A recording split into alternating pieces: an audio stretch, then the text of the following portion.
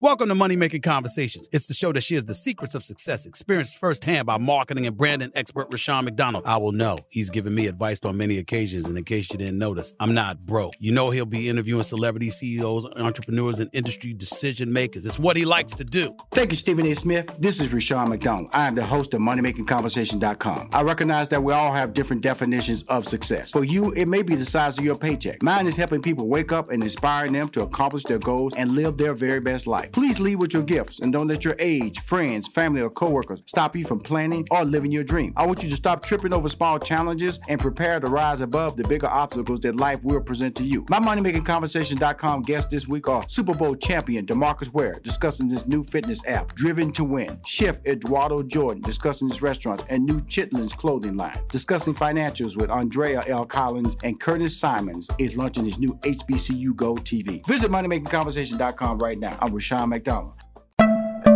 My next guest knows a lot about committed effort. He's a Super Bowl champion, NFL legend DeMarcus Ware.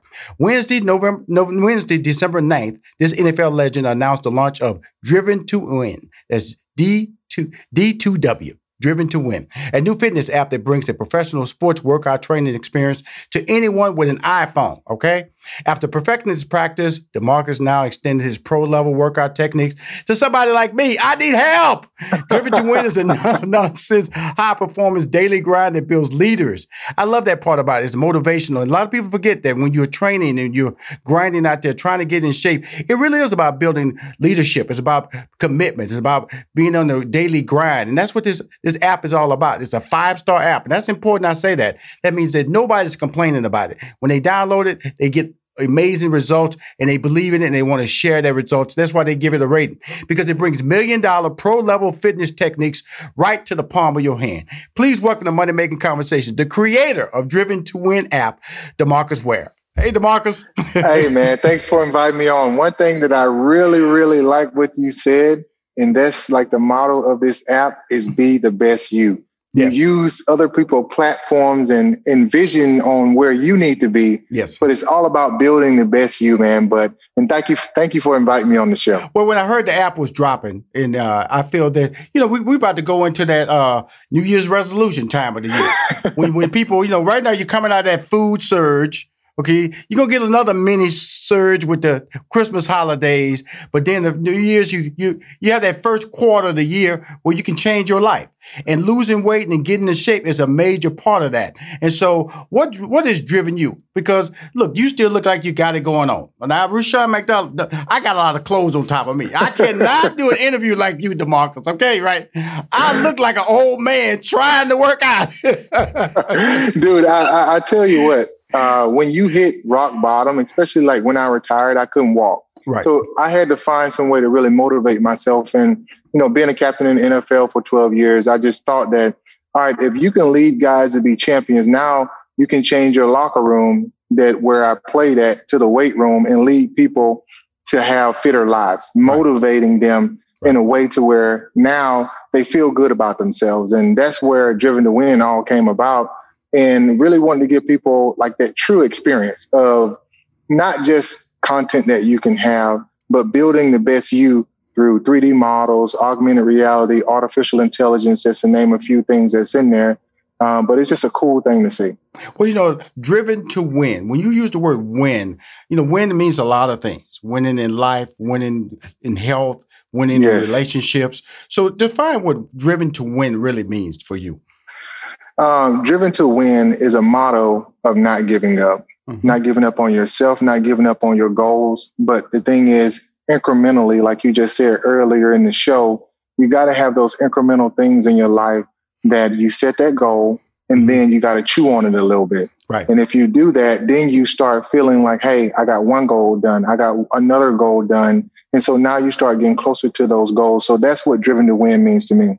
Driven to win in life, driven to win in whatever that you're doing, whatever that is that you're doing, you be you and have your identity and you own that. Okay. We've this is a very competitive field. It's a fitness field. fitness apps, fit phones, fit watches, fit the thighs, yes, everything. And so when you come about, how does this work? We download it, we go through the process. You download an app, or are there any videos on there, motivational videos on there? How does it work? Yeah, the thing is, I wanted to be different. Right. All of the fitness apps, they have videos, but what can I do to be different? I've always said, if you can bring change to something, everybody will come, or if you build it, they'll come. Right. So, with me really having that technology-driven background, not just from college, but just a life thing that I did. Mm-hmm. I added a 3D model. So when people actually log into the app, you do a test meaning you're asked a couple questions, and then it puts you in the right program for you, from beginner all the way up to advanced. And then it takes you to another level. So let's say I don't know how to do any other exercises. Instead of looking at a video, you can look at a 3D model where you can actually move all the way around the model and see how to do the exercises, what sets and reps and tempos of the whole program. And then, let's just say now I actually can use an augmented reality figure, and I can stick it here in the gym, and it'll tell me, and you're looking at it right where you are, and it's saying this right here is how you need to do the exercise. This is the tempos, your sets and reps. But I took it to a whole nother level, because some people, once they get to that point, they're like, well, I don't know if I'm training too hard. Right. So I started using artificial intelligence through the Apple platform, to where you talking to the phone, mesh with the Apple Watch, and it'll tell you that, hey, you need to be in zone 3, let's say zone 2. And then all of a sudden you're working out and you're actually in zone 3. It'll tell you need to slow down.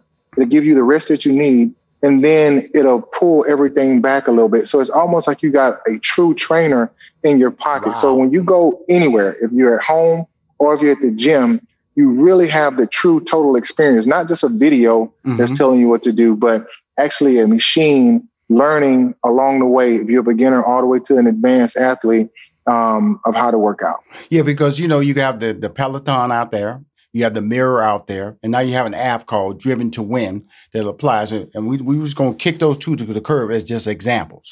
We talk about, so you have the example, because that's high price over there. That's a lot of money you're spending in investing, and you can't carry a bike with you.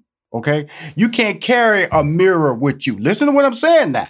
But you can carry this app on your iPhone with you walking in the park, going to a gym, going down to your basement, going down into your gym that you've created, or getting out of your bed, and for the first time in your life, touching that bike that's been sitting over now as a clothes hanger. That's what I loved about the app, because the thing about it can travel with you. That's what a fitness app should be, and it's not restricting you. If you traveling and you're in a hotel, you can take it down to the hotel gym.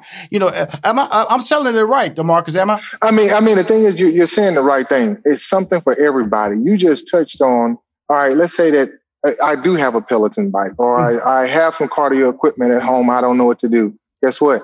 There's programs in there that tells you what you need to be doing and what algorithm you need to be doing. And then you can talk into it, and it's learning along the way with you. So, or if I'm at the house and I'm like, you know what? I don't have any workout equipment. Right. What type of bodyweight exercises I need to be doing. So now you actually can prop me or Angela Daniel, the other figure that's in there, because I got something for the ladies too, because everybody is in this fitness realm. Everybody wants to feel good about themselves. So you can put those figures on the floor. I mean, you can put them on your bed. You can put them wherever you want to put them in. Right. Because at the end of the day, I want you to feel comfortable where you are. A lot of people aren't comfortable when they go into a gym or comfortable even at home. So now you actually can learn a little bit, get the information that you need. Let's just say that you're like, all right, well, what should I be feeling?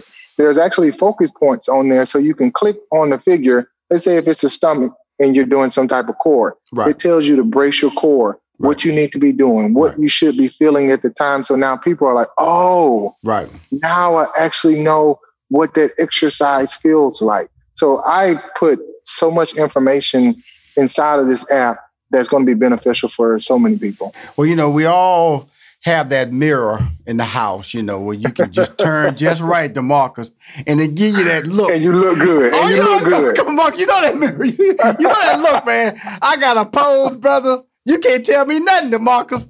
I get out of it. Come on now.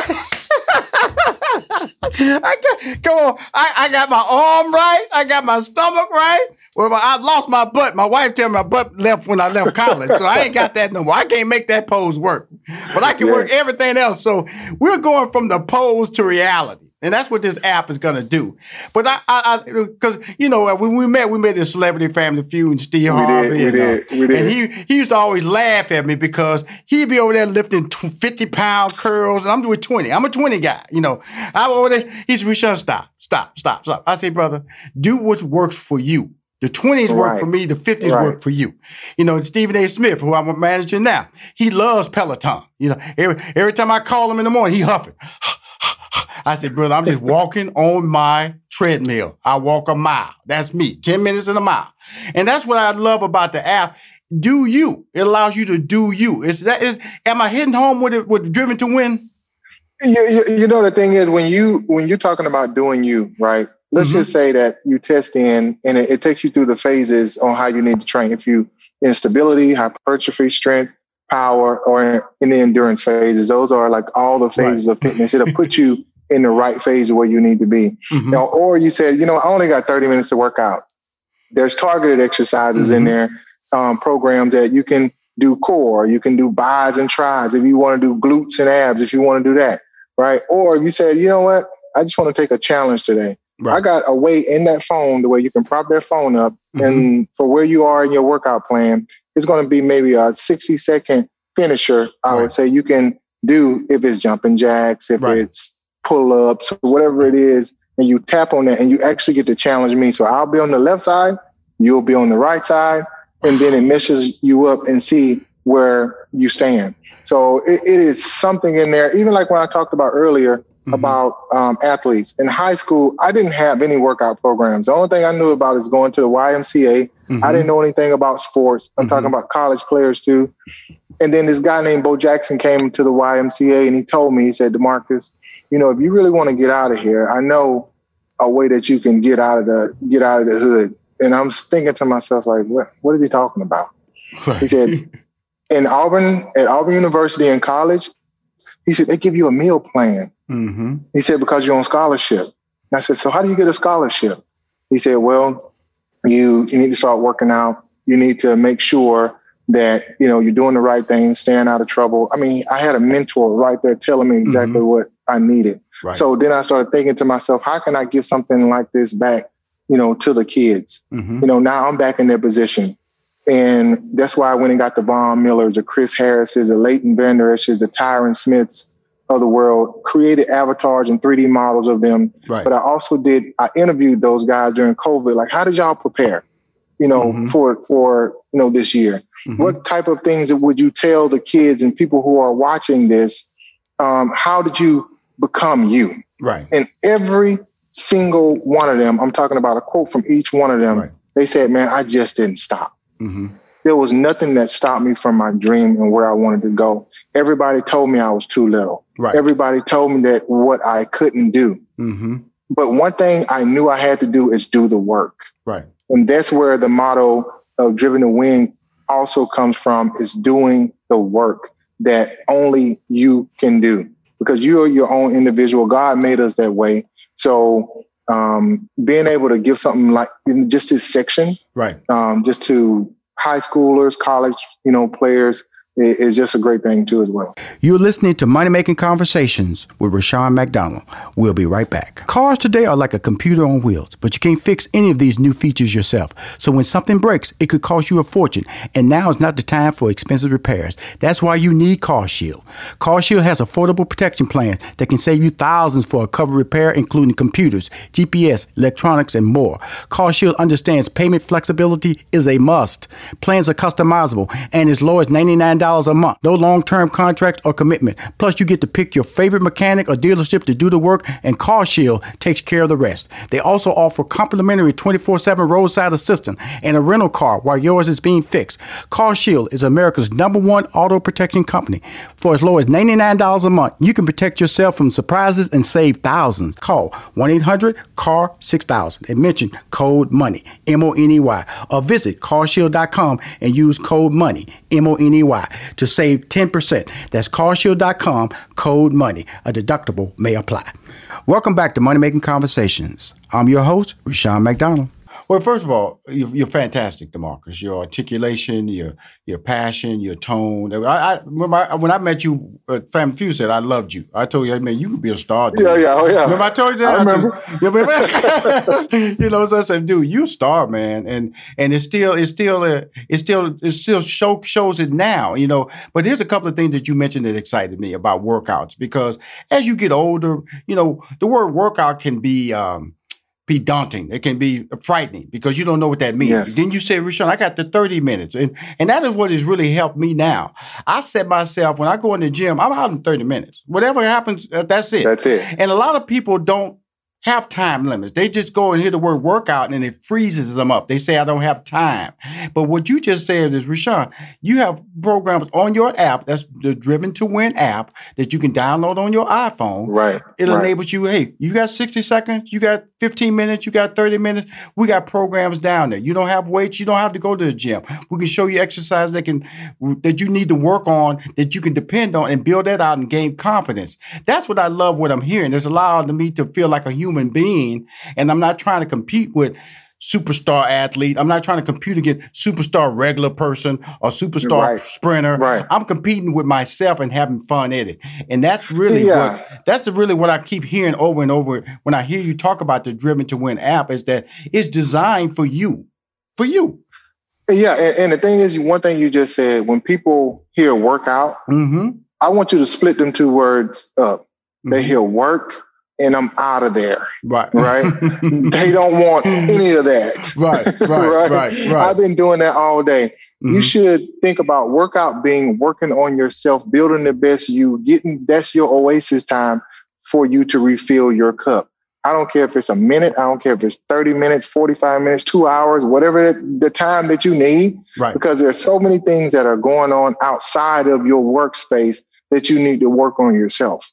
And so that's why, I built a lot of this, because I had to work on myself to build something like this to give back to so many other people.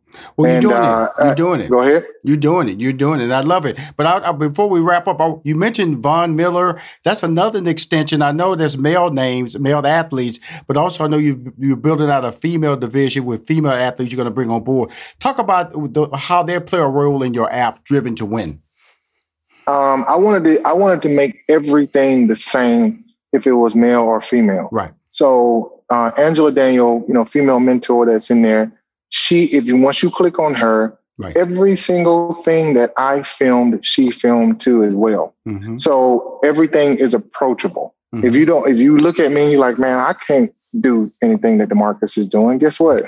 Click on her. She's doing the exact same thing. She's going to have the same motto, and you can actually follow her. And that's one thing I wanted to do, is make it as approachable as possible. Because when people look at me, they're going to say, that's a professional athlete. He's been doing it all his life. Great. I should be the best mentor for you, telling you how you need to live the driven spirit, but also show you the modifications of the easiest way to do things all the way to the advanced way of doing things, because I've experienced it all, but also she's experienced it all as well. And you'll be able to see that. Well, he's a legend. All NFL's all-decade team, Super Bowl champion. Dallas Cowboy, they need him and about 4-5 more legends to come back right now. But more importantly, we're here to talk about Driven to Win. It's an amazing new Apple iPhone that's available. This guy's a star. He's always, whether I've seen him on specials or just talking about life, about motivation, talking about his family. He's always straight out of Alabama. He's an Alabama boy, that's Southern boy. Troy, that's the funny thing about it. When you like people, you learn up about them. And he's a person that, here's the thing about it. But what I love about him, he has an app now, and he's so futuristic. He's going to be on the cutting edge where eventually he's going to appear in your home, in your kitchen, working out with you. Because I know where he's going with this. I see it already. Technology is going to allow people like him to come in and tell you to get up out of bed, and then they're going to start doing workouts with you. Let's go. This is the early stages of that. But importantly, you can download it. It has a monthly subscription tied to it. But do your research. It's a 5-star app, y'all. That's important to hear. No complaints. People are loving it. It just dropped. Be the first. Start planning your New Year's resolution now. Driven to win, make it part of your motto, make it part of your ability to win in life. Get your relationships right, get your eating right, all those things I always plan on. I would tell this, DeMarcus, in that fourth quarter, I'd start working on my taxes. I start working on my budget for the first quarter. And also I start working on myself. And so that's why I'm inspired to have you on the show to talk about your new fitness app. Anything you want to wrap up about? I think one of the things that you just said, the fourth quarter. The fourth quarter is when all the magic happens that prepares you for the first quarter. Right. So in this December, going into that first quarter, you had Thanksgiving, right? You had to get I had to get all the Christmas gifts for the family. I had to get 17 families of Christmas gifts, right? So for me, it's like the fourth quarter is when I prepare for the first quarter and not be behind, saying that new year, new me, January 1st. Why can't you start now? Right. Because if you start now, you'll be a little bit more prepared to where you need to be because you set the goal early. And that's one thing that I tell people, because I own a gym here called 3 Volt Fitness. When they come in, I ask them, what are your goals? Right. What is your mentality? Right. If you come in here, if you put your fitness plans in my hands, I'm going to make sure that you get the results. But one thing I don't want you to do is give up on me. Right. I want you to do it for your standard, not my standard. I want you to just not stop what you're doing, and the results will come tremendously no matter what. Cool. DeMarcus, I want to thank you for taking the time to come on Money Making Conversations.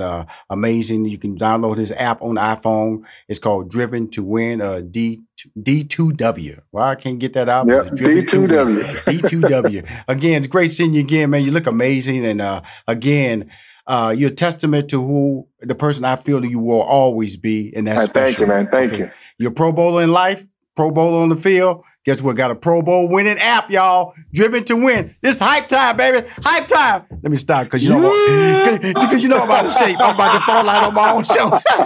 All right, DeMarcus, thank you, my friend. Bye-bye. All right, boy. Take care. All right. If you want to hear more Money Making Conversation interviews, please go to my YouTube channel or my podcast, moneymakingconversation.com. I'm Rushion McDonald. I'm your host.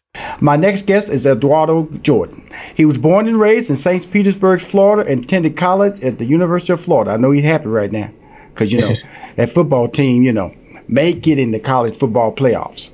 After graduating with dual degrees in business administration and sports management, Jordan decided to enroll in culinary school at the Le Cordon Bleu in Orlando, Florida, and his life shifted from business to food. Chef Jordan is a 2017 James Beard Award finalist and received the prestigious 2018 James Beard Award for Best Chef Northwest and Best New Restaurant for June Baby Restaurant. Currently, his pimento cheese is in Whole Foods, Met Market, Ken Market, and more to come.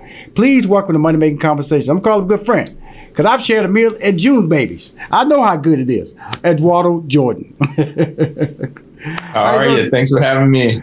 Well, it was funny, man. I was, my wife, our anniversary is in December last year, and so we were just trying to figure out a place to go, and I said, well, you know what? She had read reviews on your restaurant, and your restaurant is really reason I love your restaurant because it's in the northwest part of the country, but it has a southern menu. Okay. That cornbread, that biscuits, and all that. So tell us about bringing a southern menu to the northwest part of the country. And I want to tell everybody the place had a line out the door. So I felt fortunate to get in when I got in. And this was in the month of December of last year. So talk to about that menu coming northwest like that, Edouardo. Well, I'm a classically trained chef. I always dreamed of opening my own restaurant. And I now have 3 restaurants, but my first restaurant was all about my culinary journey. It was about expressing my whole journey as a professional chef. And, as I built my platform and had a microphone to start speaking, I realized that I needed to do more and share my story as an African-American chef. And I opened up the doors to June Baby. And yes, we're about, 2,500 miles away from the South. But I'm here in Seattle, and I wanted to express myself, my ancestors, my mom, my grandmother, all the foods that made me who I am. And so that was the birth of June Baby, pretty much. Now, I know I mentioned a couple of things on the menu. Can you break down some of the Southern items that are on that menu from your standpoint and why you decided to, I wouldn't say take a risk, but then that culinary experience food experience wasn't up there. So I have to say it was a risk. But you did your sampling and you did it. Talk about adding different things and why you did. Why I did it? Yeah, I mean, there's so much to it. When I opened up June Baby, Southern food was a cool thing again, and all the cool restaurants that were Southern were ran by white male chefs. Mm-hmm. And what I knew I needed to do is open up a restaurant that represented my perspective as a Black man, as a Black chef. From my perspective, from my lens. And so the foods that I ate as a youth is the ones that I wanted to have on the menu and done from a chef perspective still, like elevated. Grandma went to culinary school kind of feel. Right. So you'll see things on my menu like neck bones. We're talking about pork neck bones, with rice. Had it. You're going to see chitlins on my menu. You're going to see hog maw on my menu.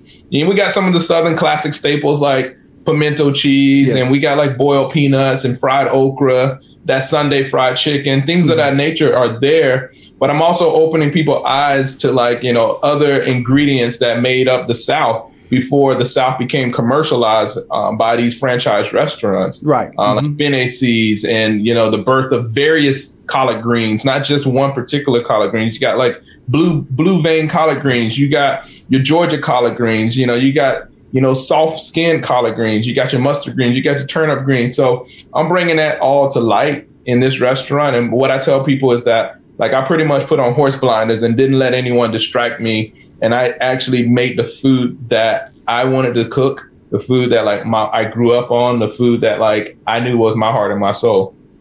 And more importantly, good food though.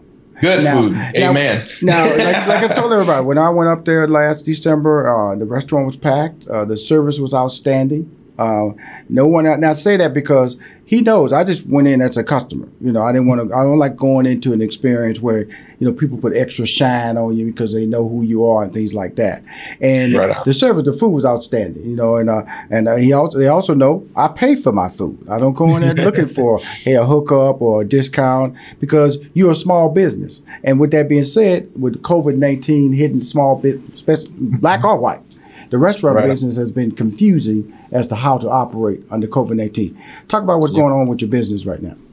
Yeah, I mean, this has been an up and down year, a blessing and a curse to a certain degree. Sadly, we did have to close the restaurant down and pivot into the takeout program. I got 3 restaurants, like I said earlier. One of them was a small little grain bar, which was kind of like a overflow to June Baby right next door, serve cocktails and little bites and everything. We had to close that down. It was a small location, so we can't even fit anyone in there technically under the restrictions. So all the restaurants pivoted into takeout. My first restaurant, Solari, we did a community kitchen for the first 7 to 8 months, feeding families with food insecurities, restaurant workers, and those who are displaced out of jobs for free. We served over 26,000 meals for free, and we're still doing small takes on that, along with doing takeout. It sucks because I lost a lot of staff. I had to lay off a lot of people to actually keep the business alive. Right. Those are the adjustments and the pivots that we had to make. But we're surviving. We're doing okay just because we had to change our business plan to a certain degree. I say that too because there has been so many blessings this year in disguise. From me being able to create my clothing line, my chitlin clothing line, to getting pimento cheese into grocery stores, to opening up other outlets to bring in revenue to, one, sustain me personally as a business person, and then 2, to sustain the business so that I do have the opportunity to grow when this pandemic is over rather than, shrink. I'm still having a growth process in my head when I'm thinking about what's next for me and not trying to cuddle up and sit back.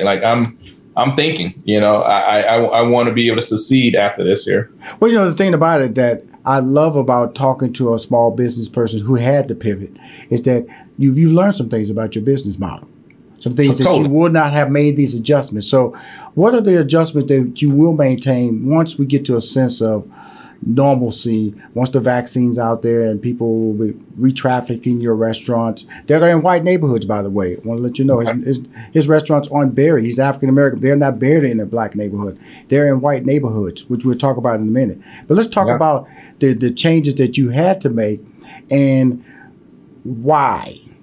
Right on. There was a few changes that I had to make and things that I will keep in the long run. The restaurant industry, we survive on very thin, razor thin margins. And so our biggest cost to date is always our labor.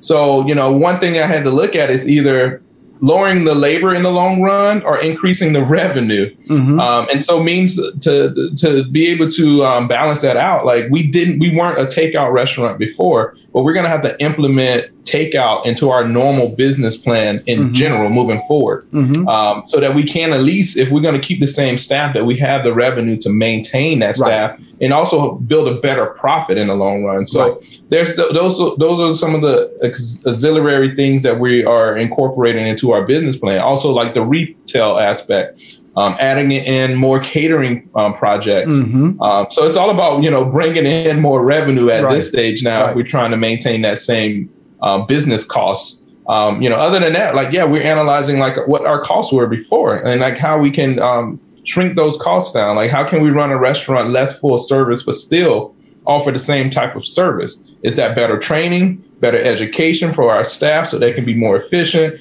Are we bringing in more technology into our restaurant now so that we can make ordering and reordering and service a little bit more streamlined? Those are all the things that we're thinking about and implementing right now into the restaurant to make it sustainable. Right. It's really interesting because, a lot of small businesses, you see that takeout or that to-go principle in the chains, because they understand that model. When you're a small business, sometimes you don't want to you want to fight to hold that flavor, that taste, that authenticity of the experience.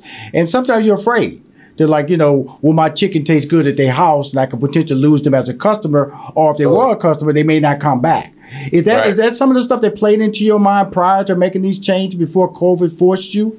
Yeah, you totally hit it. As small business owners, we are super stubborn. A lot of times we're so stubborn because we came in with a certain mindset and direction and we did not know how to pivot. We have been forced to pivot and get creative again. And that allows us to open the doors to new opportunities and understand that our way may not have been the only way. It may have been the best way at that point in time, but our new pivot, our new direction is going to probably be the best direction now. And so, I was super stubborn before. There's certain things that I didn't want to do because I'm chef. I didn't want to compromise anything. I didn't want to see my fried chicken go out cold. Right. It needed to be piping hot. It needed to be extremely crispy. It needed to be at the table in come on 10 seconds. So all of that went into play. And then when I had to put chicken into a box for takeout, it's a whole different mindset. Wow, this can happen. We can do this. Right. Now it really is really because you don't want. There's nothing negative, but you didn't get in the business to be Kentucky Fried Chicken. You didn't get in the business to be Popeyes, and that mentality plays into, I don't want to be that, but unfortunately, the times call for you to think like that. We'll be right back with more from Rushion McDonald and Money Making Conversations. Don't touch that dial. This report is brought to you by Humana. If you're a veteran on Medicare, there are Medicare Advantage plans that complement the coverage you get through the VA. Ed Sandrick is director of Humana's Veterans Channel. How does a Medicare Advantage plan work with VA benefits? A Medicare Advantage plan can complement the health care services and benefits that a veteran gets through the VA. The Medicare Advantage plans that Humana offers, particularly the Humana Honor Medicare Advantage plan, which was designed with veterans in mind who use the VA, works side by side. As I said, it kind of complements the VA health care. An individual can go to the VA for the services that he or she wants or needs at the VA and is eligible for, and also can use the Medicare Advantage network as well, side by side. They don't interrupt one another. There are some myths and misconceptions among the veteran community that they may jeopardize their VA health care should they use original Medicare or Medicare Advantage. That's just not the case. For more information, visit humana.com/Medicare. Hi, I am Rashawn McDonald, host of MoneyMakingConversation.com. The Cafe Mocha Swag Award is a celebration of Black men making a difference in our community by empowering others to reach their life goals. They can be civic leaders, people in business, activists, celebrities, and everyday dads. The Cafe Mocha Swag Award honoree this week is Jermaine Dupri. His age of 17 did not limit his dreams. Now a multi-Grammy Award-winning producer, Jermaine Dupri, with over 400 million records sold a day, is a member of the Songwriters Hall of Fame and is one of the most successful producers in the music industry today. I had to go through so much as a younger person to get older people to even have a conversation with me. So therefore, I listen to younger people because they have amazing ideas. But the execution of them ideas, when you're young, you don't know how to do it. I had TLC and Crisscross at the same time, but I was too young to know what to do with both of them at the same time. The Cafe Mocha Swag Award represents men who have strength, whose wisdom is assertive, and who is genuine in their spirit. Welcome back to Money Making Conversations. I'm your host, Rashawn McDonald. To think about mass marketing, thinking about if your restaurant's packed and you can still do 25% additional income from people doing to-go or curbside pickup, you go, wow, I didn't have to pay anybody extra for this? I didn't have to do that, correct. Do the math at the end of the year, and I guarantee you'll start changing your mind. Right. And that's what you've done. That I need to start thinking outside the box. And that's the beautiful thing about it. And so, but then again, it's all about who you are. You're a successful African-American chef. You know, in the business, I always talk about HBCUs. There's so many people graduate from HBCUs, and I always tell people white colleges to get credit for it because people don't know the amount of education that comes out of HBCUs. Because of the Food Network and Cooking Channel, you start to see more through competitions. You're starting to see more black bakers, more black chefs. But there still is a hidden secret about who you guys are.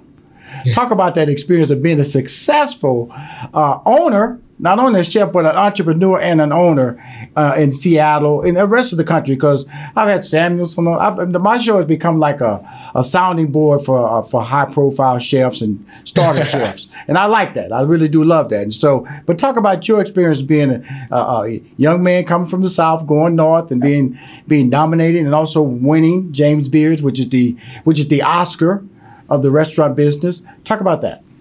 Yeah. I tell you what, I mean, everyone's like, you're so young. I'm like, I don't feel young anymore because I've been through the hoops. I've ran through the fire. I stepped on the stones and cut my feet and bruised my knees and, rusty old ashy elbows because like they've been working. I've been working hard, and I think people come into this restaurant industry thinking that it's easy. It's a novelty. It's like, this is like what I want to do as a side gig. This is a career. And when I set myself to go into the restaurant world, I made it my career and was career minded. But prior to getting into the restaurant industry, I went to the University of Florida. I got a degree in business. I understood that like it's hard work, it's dedication, it's understanding the numbers. It's more than just like cooking behind a stove. It's PR and marketing. There's relationships that you have to build. There's networking. There's a friendly face that you have to have also that will open up these doors. A lot of chefs came with this mentality. I'm cooking behind the stove. That's all I do. I'm making good food. Don't talk to me. Right. And I come with a smiling face and ready to conversate and ready to share my story. And more than anything, like there is a story behind what I do. There's heart and soul. There's not me just cooking carefree food. And so like there's a whole business like built into that whole like bubble that I've just created that like it's easily supported because people believe in it. They see it. They understand it. They see a young black chef like in this industry, like hustling his butt off. So it's a combination of all of that. It's a little bit of dedication, passion, love, grit. Like all of that is like, and we can go through and define all of that, but like all of that is packaged into like what I do. Well, two things I want to bring up: the Chitlin clothing line, which I knew nothing about. Okay, was it out when I came up there to visit your restaurant? It was right in the beginning stages. We were looking for some tailors, some designers. So I was scrambling hard. Like I always got multiple things going on. Right. Because I knew nothing about that. Tell us about that line. Was it T-shirts, caps? What is it?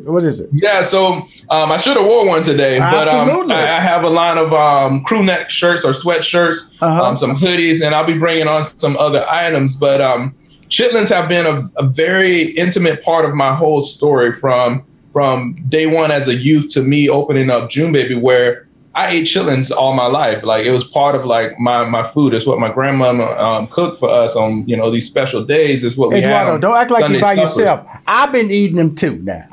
My dad used to bring the hog to the house. Okay. Nice. And we cut it up. So we got it, bringing those intestines into the bathtub. Cleaning them up. Oh my putting God. some water through. Come on now.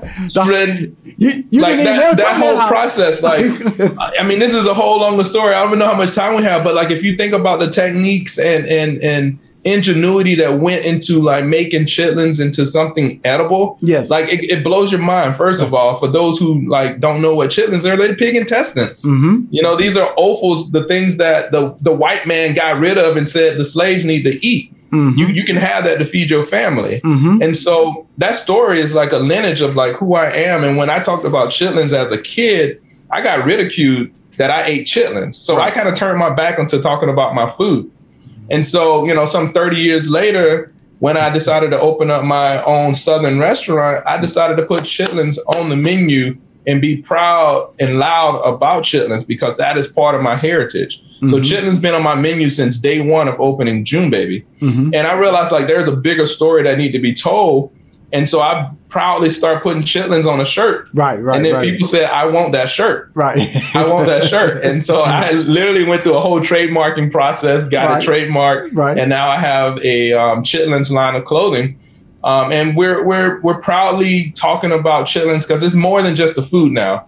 It's the story, it's the history, it's the perseverance, it's the ingenuity, it's all of that many people eat chitlins, across this world in some fashion. But, just talking about my history and my folks, it's just like what they had to do to make chitlins into something out of nothing, to feed the family, to feed the country, growing cotton and rice and shucking okra and selling it and getting nothing out of it. Like, this is like just paying homage and paying respect and showing love, and it's more than the food now. So it's a story. It's a great story. And now, are you a white rice and hot sauce chitlins eater, or how are you? I am. That is a straight classic for me. I heard like everything else, like potatoes and things like I'm straight rice, hot sauce. I'll put some pepper on there. I tell you, I love chitlins, and like I said, I grew up in the hood. Man, my dad would go. He was a truck driver. He'd go in the country because we lived in Houston, Texas. We lived in the hood. He'd go and get a hog, and they bring that hog home. We made hog head cheese. Had all the ham, all that stuff. We made the pig feet. We ate the pig feet, pig ears. We of course we did the chitlins. So that hog, I don't think that hog left that house. I think he came in, Edouardo, and left. But you knew when we got to the chitlin part, everybody in the neighborhood knew what they knew what was going. Everybody knew, because you have to really, and also when you talk about that, you really do have to clean it out. You have to clean that, because it can get you can get sick. If you, as they say, you eat chitlins that haven't been cleaned properly and stuff like that, and boiled properly and things like that. So it really is a science to all of this. And that's why I wanted to make sure, and I'm kind of mad at you because now I got to go online and get, when I could have been up there and took a photo with you, when we took a photo together, could have held a chitlin t-shirt up, shirt up or hoodie on. But I'm definitely going to order one online because that's exciting to me, because I'm a big fan. And I tell my staff I eat chitlins, they go, ugh. Yeah, exactly. That's what I got as a kid. It don't faze me, brother. Don't even faze me. And I forgot crackers. Hey, now it doesn't faze me. Now it doesn't faze me. I think like as a kid, and not like even teaching my little boy now, it's just like, don't be afraid of your history and your stories, because like as a kid, I didn't know how to defend myself at that moment. Right. And now we give some fire, we give some weapons now to be able to professionally defend ourselves now in our history. Now let's talk about the pimento cheese, which I did sample at your restaurant, which was fantastic. Like I said, I'm just tell you, when we sat down, we ate. We went through we went through the menu, just enjoying everything. I don't think chitlins, I wasn't seasonal. I don't think they were on the menu at the time. But other than that, we tried everything and enjoyed everything. And the whole experience was the service. But now the pimento cheese, tell us how they got started, how it became a signature dish, and how did you get it into Whole Foods and Met Market and Ken Market?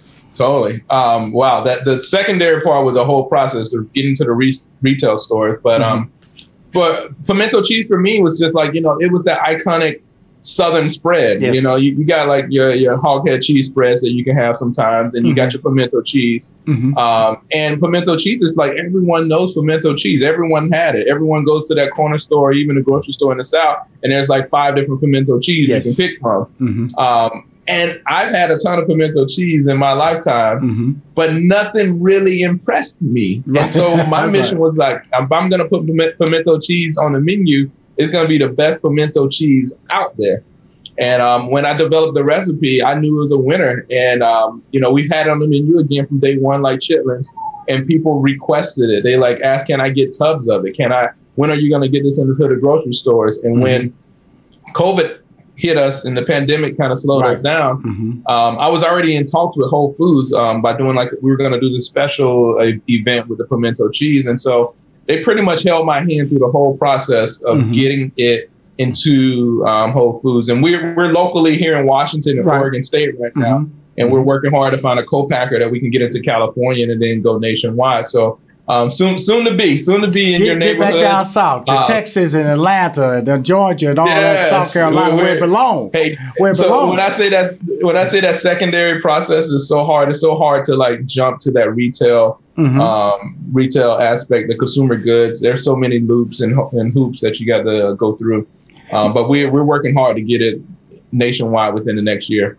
I'm talking to Chef Jordan, in 2017 James Beard Award-winning finalist, and received the prestigious 2018 James Beard Award for Best Chef Northwest and Best New Restaurant for June Baby Restaurant. That's where I dined with my lovely wife and had a great time. And I love to be able to say that, to be able to say I went up to Seattle, Washington, and spent a weekend out there and dined at your restaurant. That's one of my favorite travel stories, and building your brand out, and we talk about the pimento cheese, we talk about the chitlin line, we talk about pivoting and doing things that you were stubborn about doing from an entrepreneurial standpoint. You say, hey, this is how I want my brand to be served. And now you realizing, okay, it still will be served that way, but now with options. And options allow you to be. So I like about the pimento cheese, and I like about the T-shirt, I call that mailbox money. People can go online, buy your T-shirt, you get a check in the mail. Yes, sir. That's the beauty of what you're trying to do with your brand, and that's why you're growing. That's why I can't wait till you expand and come down in the South with that pimento cheese, because that's amazing mailbox money. But all along, man, we know what as a black business owner, and the PPP checks were supposed to be distributed out there to the small business owner. How did that affect your business during the COVID-19? Were you able to participate in PPP or what? Yeah, I mean, it was a scramble at the beginning. We missed the first round, and I say that lightly because we did everything proper and appropriate to get that loan. And so, like, we're literally pulling our hair out, saying like, what are we gonna do? Luckily, they had a second round. We got approved. We didn't get approved from as much as I thought we were gonna get approved for. And that was a kind of a turning point for me. I realized that, as a business owner, a small business owner, as a minority business owner, I could not depend on anyone else saving my businesses. And I needed to do whatever I needed to do to be creative enough to keep my businesses alive. And that's when the pivoting started happening hard for me, and making the proper adjustments to be a business person. And I didn't depend on the government to bail me out. And some people need that. It's the curse of 2020, but I didn't want to be part of that curse. I wanted to actually capitalize on this opportunity to be a really good businime. And we've done well despite this pandemic. I've had many opportunities. I now became 100% owner of all my businesses. Congratulations. In 2020, I'm going to go back years from now and say during a pandemic, I was able to become 100% owner of my businesses. That's mind blowing for me. Right. But yes, we've had some hurdles. We had some hiccups. And like I said, this year's been a blessing and a curse, but it has taught me a lot. I've grown a lot, seen a lot. Well, cool. Well, I did something during the pandemic. I bought me a building in Atlanta, big old office building, a 1 acre property, standalone. And in it has a full kitchen. That's why I love this building. It's a full kitchen, the oven, it's everything, you know. And so I've been inviting favorite chefs like you over the past few months saying, hey, I'd love to do a Zoom. You cook something, I cook something. If you have time, no pressure. Yeah. You know, I'd love to cook some chitlins in my office and just run all my staff out. You're gonna run them out the office. Eduardo, I'm gonna run them out. The fire alarm going off and everything. I don't care, Eduardo. I don't care. I'm gonna run them out my office. You could be in Seattle, Washington. You could come. Look at they waving me off. Not the chitlins.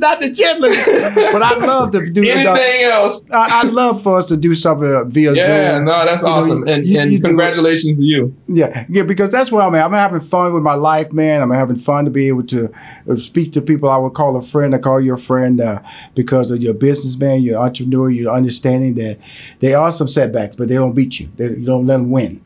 And totally. Again, like you said, you've taken control of your voice, your business, your brand.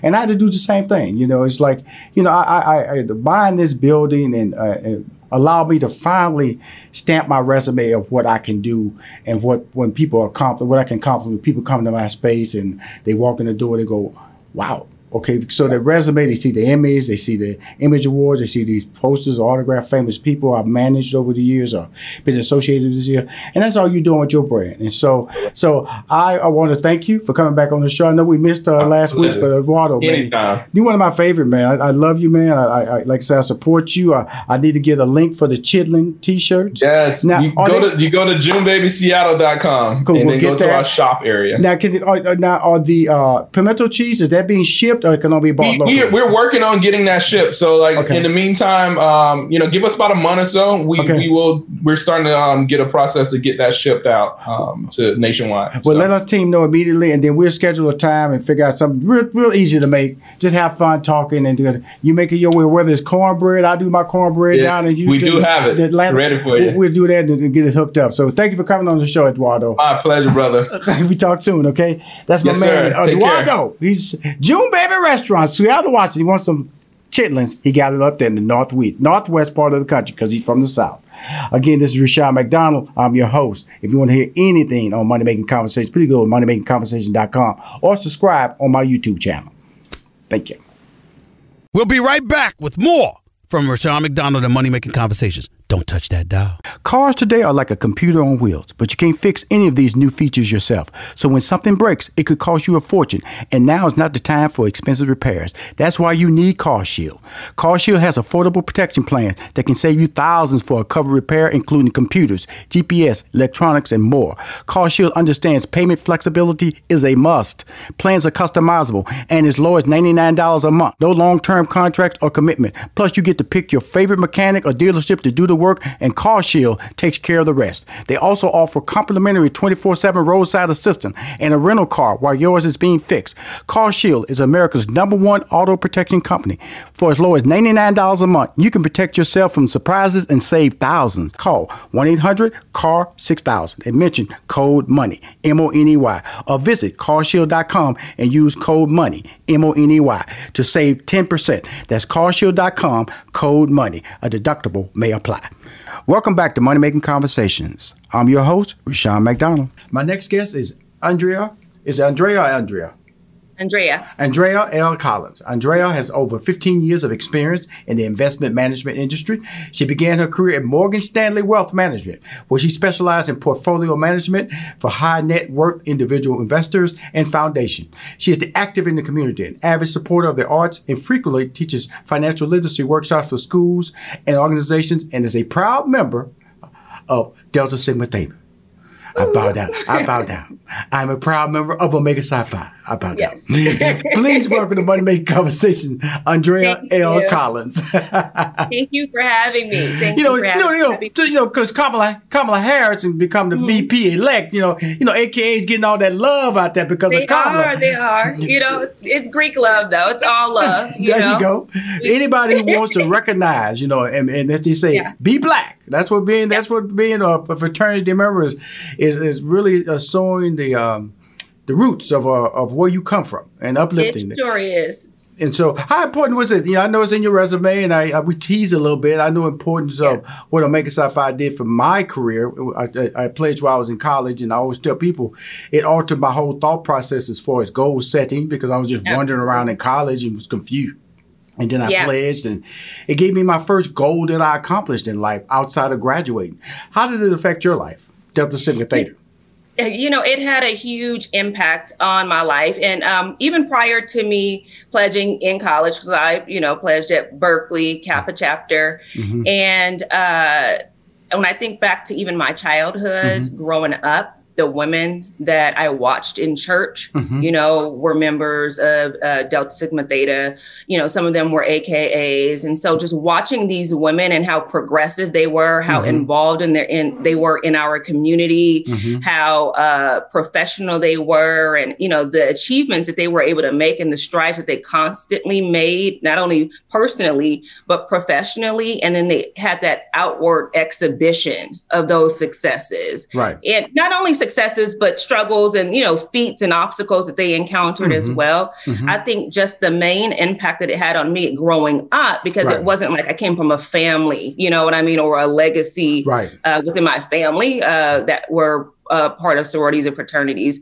But like I said, the women that I was able to watch growing up, whether it was in church or mentors, or organizations that I was involved in and did a lot of volunteer work, that example was sort of set before I got to college.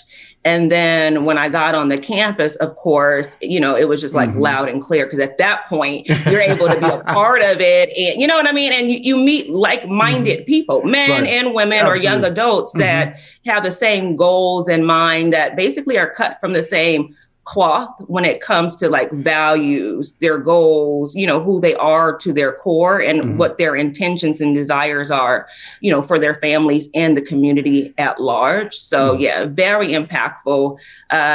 Love my sorority sisters to death, Awesome. And because I graduated from University of Houston, which is a predominantly white campus, 35,000. And it's really funny because, if you went to a school like me where there's a dominant white attendees. Exactly. And so, you had that little core of blacks, they looked like a lot of them till you really say, I think it was like maybe 2,500 black students on campus at the time, but it felt like it was 10,000 of us. How was that experience for you? To be honest with you, while we were there, and the Alphas had a campaign, a represent campaign that still stands out in my mind, even though it was so many years ago. And I still have the T-shirt to prove it. But we would walk around proudly because our statistic then was less than 2.3% of the population. And like you're saying, it felt like so many of us, because we're just a dynamic force when we congregate and come together. It could be 2, 5, where 2 or more are gathered. It's really that philosophy. And I think in our community, and we're so dynamic and strong and, impactful when we do come together collectively, that sometimes the force feels way greater than what we actually are representing in numbers. And I think that that's the beauty, of our community and what it's comprised of, the ability that we have to have so much of an impact, you know what I mean? Absolutely. And create this dynamic force, even with so few of us, representing in this particular space. Yeah, I knew you would relate to that with that whole idea of us. We seemed like it was so many of us, and then you realize when you looked at the number, there's not many of us at all. There's not that many. When I look back at the pictures, like it felt like there were so many, like you said, so many of us, but nevertheless, the impact was just as great. There you go. We were able to carry out the mission. And, to be honest with you, Kappa chapter is the 10th chapter out of our sorority to be founded. In 1921, when I think about it, Black women were on the campus of UC Berkeley, not just going to school,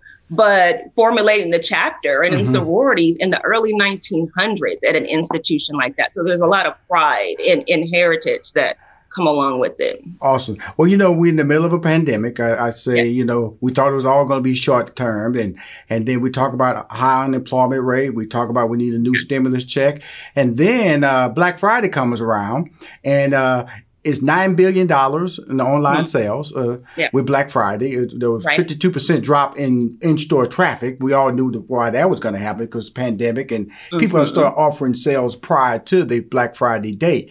And but the most significant thing of that was that 3.6 billion of that was tied to the smartphone.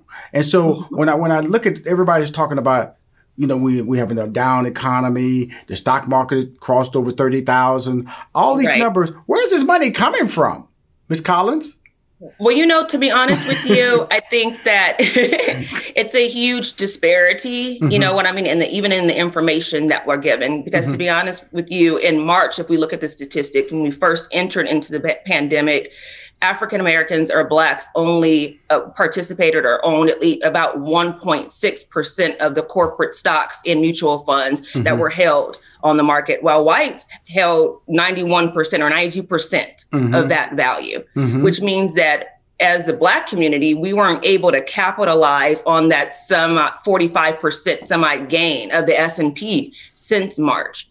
So that is a huge, I think, component for us to pay attention to, even when it comes to ownership, wealth, the wealth gap that is also pervasive, and that over time, even with income and education, inequality decreasing, the wealth gap is perpetually rising amongst whites and Blacks. And that's just really sad because of the fact that, so basically you're saying, Rashad, look, there are people out there, the people who got money didn't really... Yes. They always going to keep money, or they have money, and that's why you see the basically a rise in Black Friday, and then Cyber Monday. They're expecting to do $10 billion to $12 billion in online sales. We know that Cyber Monday is online. At least on Black Friday, that was today, by the way. right. And so, which is really important for people to understand that.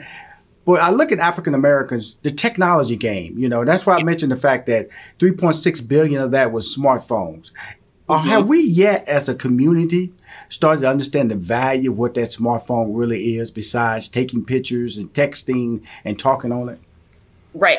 I think that as a community, we have the understanding of what the benefits and how we could capitalize on that market, but it's not about having the wealth or the knowledge. We always have that.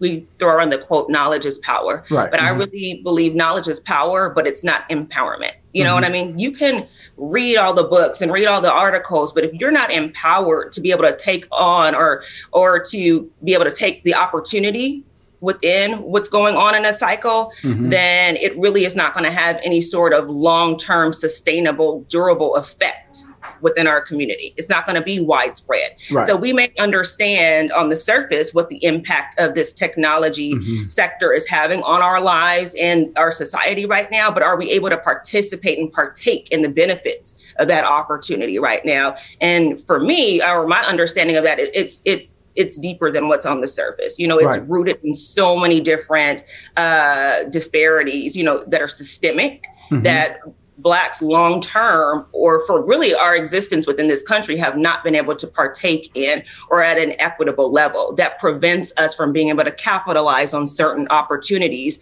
in certain market cycles. Well, I always bring that up because, whenever I do an interview, people are always talking about budgets. We enter in the fourth quarter. We are in the fourth quarter, about to close out this year. Any advice, I doubt very seriously if they pass a new stimulus package.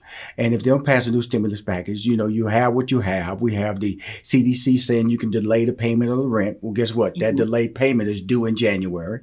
Exactly. The holiday tax that Donald Trump was trumpeting, that bill is going to be due by April 2021. So you have all these delays. But how can we overcome that? Or how we don't just wind up filing bankruptcy, which is an unheard of word used in the Black community? How do we get over that financial hump without help? Well, to be honest with you, I really think that help is something that is a dire need within our community, not just in our community, in our society, period. And we know that any sort of problem does not become a national crisis until everyone is affected. These same the struggles that our nation is experiencing right now, Blacks have been experiencing this for decades. Right. So now that it's become a national problem, of course, there's national help and national attention. And to some degree, we will be the benefactors of that. But to me, it just reiterates the importance of always having a plan and being mindful of what your strategy is and positioning yourself to be able to take, advantage of opportunities, because every market moves in cycles. The housing market moves in cycles. Education moves in cycles. The stock market moves in cycles. And what goes up all eventually comes down. No one has a crystal ball of when that's going to happen. Mm-hmm. But for instance, when the markets were at all-time lows in March, how many of us were prepared to be able to actually take advantage of those opportunities? Mm-hmm. To be able to buy things at such a low or discounted rate, so that it sets you up to have more of a sustainable future, resources that you're able to tap into in circumstances like this. So yes, I definitely think that we're at a point now where so many people do need aid and assistance that there really is no way around that. Absolutely. And I'm talking to Andrea Collins. She has over 15 years of experience in the investment management industry. She began her career at Morgan Stanley Wealth Management. Stock. I've been dabbling in stock. When I first started, they say, buy the stock that you shop at. If you go to Home Depot a lot, buy your stock at Home Depot. You go, if you buy Apple computer, buy your stock in Apple, or Dell, you buy your stock in Dell. Are there some common sense rules that one should do when it comes to being a novice or entering into stock game, because of just playing on your experience, because of the fact that that's what you do? Right. I would say for anyone that's just starting out or a novice investor, the main thing that you need to make sure that you pay attention to or incorporate into any sort of investment plan, and many of us have heard this word before, is diversification. There's no foolproof method to investing. Of course, the riskier your investments are, the more you put yourself at, you put yourself in an opportunity for high gains, but also very, very low lows. And so having diversification or a mixed basket of assets basically hedges you against those risks and really prevents you from losing everything that you've invested in one fell swoop. Right. So when I say diversification, I mean types of assets that you own, so whether it's real estate, stocks, bonds, mutual funds, CDs, or money markets, or any other sorts of cash equivalents, which right now with interest rates being at an all-time low, high yield investor checking accounts or CDs, money markets are really not paying that much. No, nothing. Little to zero. You're being really polite, Andrea. Nothing. And that's where the Black community or the community of color used to stash their money in some type of savings account. Exactly. So there are cash equivalents or alternatives in an environment like this, so tapping into your resources. Of course, there's a boatload of information that's on the internet that's readily at our fingertips, but you don't know what you don't know.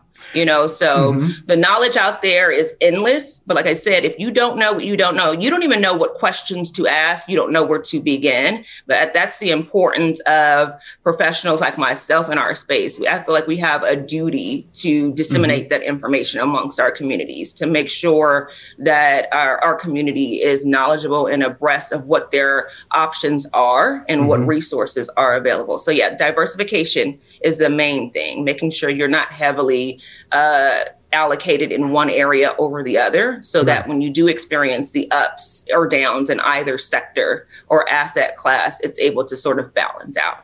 You're listening to Money Making Conversations with Rushion McDonald. We'll be right back. Cars today are like a computer on wheels, but you can't fix any of these new features yourself. So when something breaks, it could cost you a fortune. And now is not the time for expensive repairs. That's why you need CarShield. CarShield has affordable protection plans that can save you thousands for a covered repair, including computers, GPS, electronics, and more. CarShield understands payment flexibility is a must. Plans are customizable and as low as $99 a month. No long-term contract contracts, or commitment. Plus, you get to pick your favorite mechanic or dealership to do the work, and CarShield takes care of the rest. They also offer complimentary 24/7 roadside assistance and a rental car while yours is being fixed. CarShield is America's #1 auto protection company.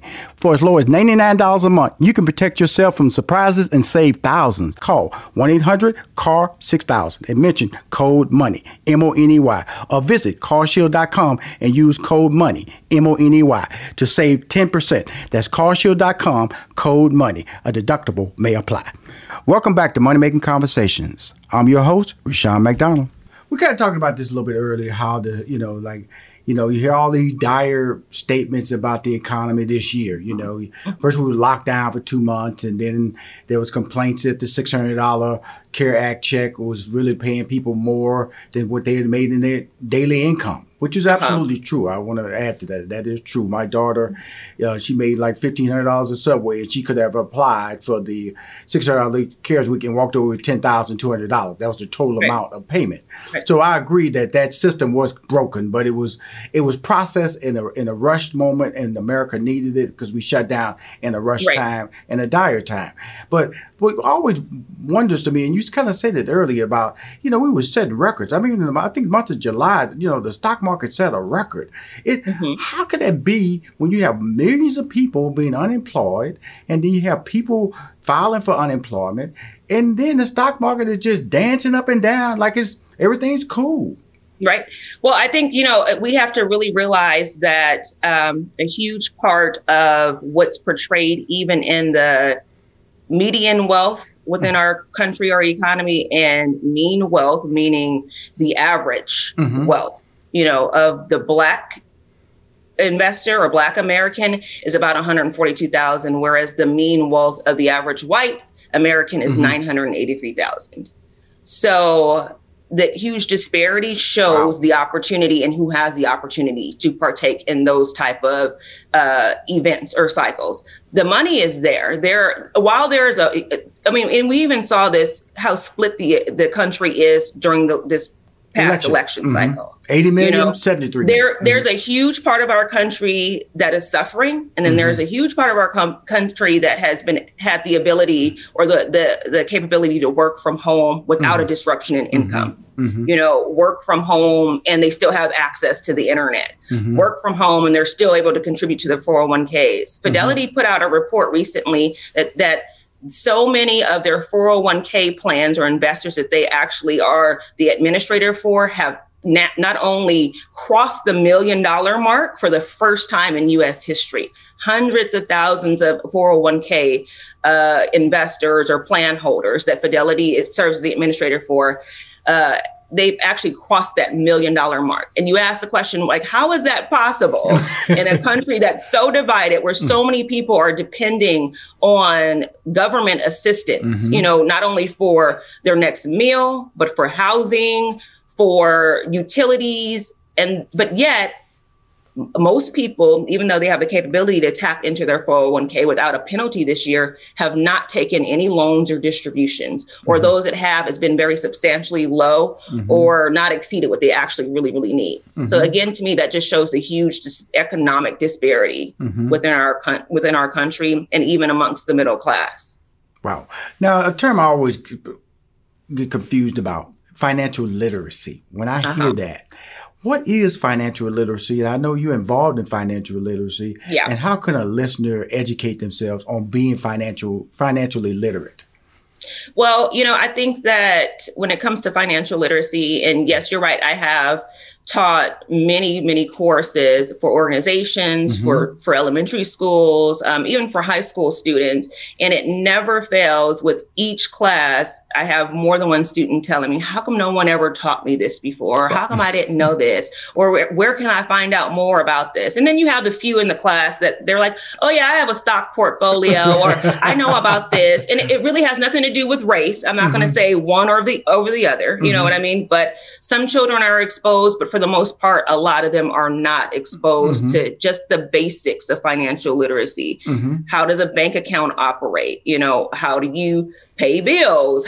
What's a mortgage? How does lending work? How does credit work? And then you get into the more nuanced part of financial literacy, which comes to wealth management or investing in the stock market, and how does that part of the economy work. And I think before you even move into that portion, just the bare basics of managing finance, the practical application of what it means to be responsible, to be a good steward over what your resources are, how much ever your resources are, to actually be a good steward and manager of what you have. I think that's a huge thing that is lacking, not only in the educational system, but within, our families and the transparency of that. I've been fortunate in my life economically and been able to handle money correctly. Mm-hmm. But really, and I say this to myself personally, I remember I was mentored by a gentleman, and he was just telling me, Rashawn, just put $50 a month. And that's all about, I say about 24 years old at the time. Yeah. And so it really is true. If you start early in life, start very early, you can put aside small amounts that would benefit you long term. If you're consistent with those small amount deposits, whether it's $100 a month or $50 a month, versus trying to catch up in your 40s and 50s. Talk about that algorithm of just of dollar cost averaging, compounding, right? Of how just a small contribution. Once it compounds over time. And I think that's the part that many don't realize. Yes, there are people that have large inheritances or they receive a trust fund. But for the average American, it really just boils down to time and work, and discipline and consistency. And having that discipline and consistency over time. Right. Like you said, such a small amount, $50. If you were to start that for a child, or even, how Cory Booker proposed the baby bond, where every child born receives $1,000 at birth. And by the time they're 18, it should compound into about $50,000 or so, which, at 18 years old, if you have that access to that type of capital, what can you do? You can go put a down payment on a home. The path to home ownership, we know, is a huge component of generating generational wealth, which so many in our community do not have access to. So just starting with such a small amount and allowing that amount to compound over time. I'm not saying being an investor or a guru when it comes to being the greatest, latest stock picker. It's more so about the longevity and your time horizon and the ability to withstand certain market cycles. And eventually you will benefit from those gains. Of course, there will be ups and downs. Absolutely. Over that time period. When it's down, you can't run. The longer time horizon you give yourself, you have the ability to capitalize on those gains. Because we're talking about the cultivation of wealth. That's the whole process. Because like I said, I look back at my life and I went, man, I shouldn't have pulled out then. I can tell you, I owned Intel stock at one time. I owned a Home Depot stock. I owned Apple stock. I owned all that, but I was one of those guys who danced. Ooh, that's moving fast. And I just didn't sit there. I remember, Berkshire stock was $1,200. I could have, that was like 15 years ago. And I could have gotten in, but I went, that stock too high. I'm about a $20 Kmart stock, And so really it's about knowledge and information. And that's when it gets into, cultivating wealth with information and knowledge. That's what this is all about. Exactly. And then also I think, you shouldn't have the pressure you shouldn't put that pressure on yourself. There are professionals I'm telling you, Andrea, I'm one of those people, don't trust nobody but myself. Okay. Yeah. But what you're saying is, thing, though. That's cultural, right? Right. Because we have to, we have a problem with the vaccine right now because it's cultural. Exactly. And so you're saying for Rashawn, stop burdening yourself, create a relationship with an expert. Yes. And that's who you are. You are an expert. Talk about yourself. Exactly. So, that is one thing I think, there's so many different paths to lessening this wealth gap, between Black and white. And I hate to make it about Black and white, but really that's what it really is about, a huge part in this country. But of course there's policy and then there's reform that can help close that gap. And there's also cultural things that we can do as a community. And one thing that we're not really transparent when it comes to finance. Right. within our families, amongst our friends, even amongst professionals. There's always some wall or some barrier or something that you don't want to fully disclose, but oftentimes it stifles us, because we don't share the information. We're not transparent about what we know and what we don't know. And it can be a hindrance or serve as an obstacle to really, really achieving, because we're not transparent about what our needs are or what we have or what we like to achieve, so. Yeah, and the trust factor is huge within our community. So there are cultural barriers to the wealth disparity as well. So with that being said, trust factor, knowledge, financial literacy, what really is stunting our ability to achieve wealth in the Black community? What really, if you had to put your finger on it, what is really stopping us?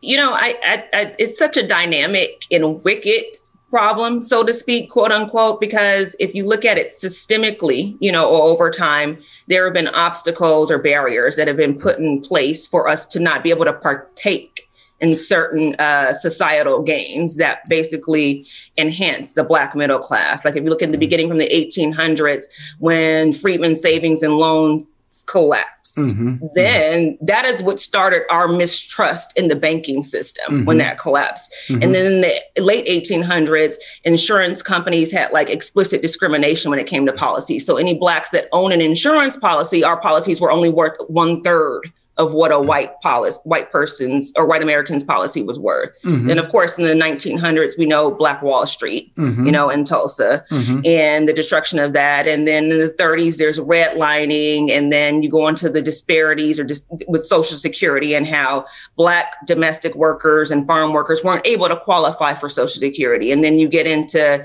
World War II, when Black veterans could not explicitly take part in the GI Bill. So there's been systemic things over time or over hundreds of years that have perpetuated this divide, and then not to mention with all of that happening, home ownership, like I said in the beginning of the conversation, is one of the major paths to wealth preservation, intergenerational wealth transfer across our entire nation.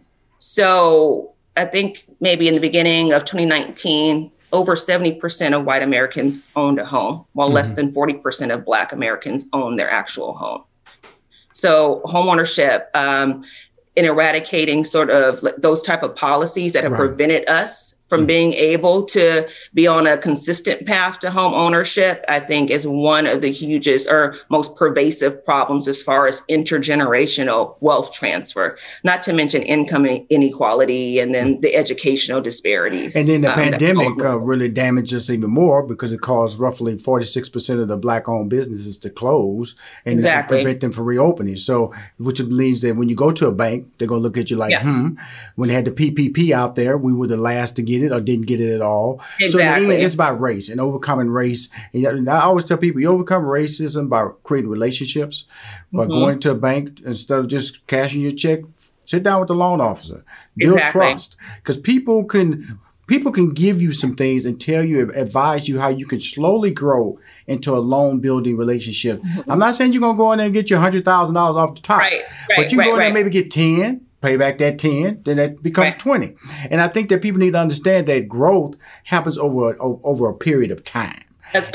Exactly. It takes time. It takes time to cultivate relationships. It takes time to show your ability and your buy-in. You know what I mean? Your buy-in to the situation, your buy-in to progress.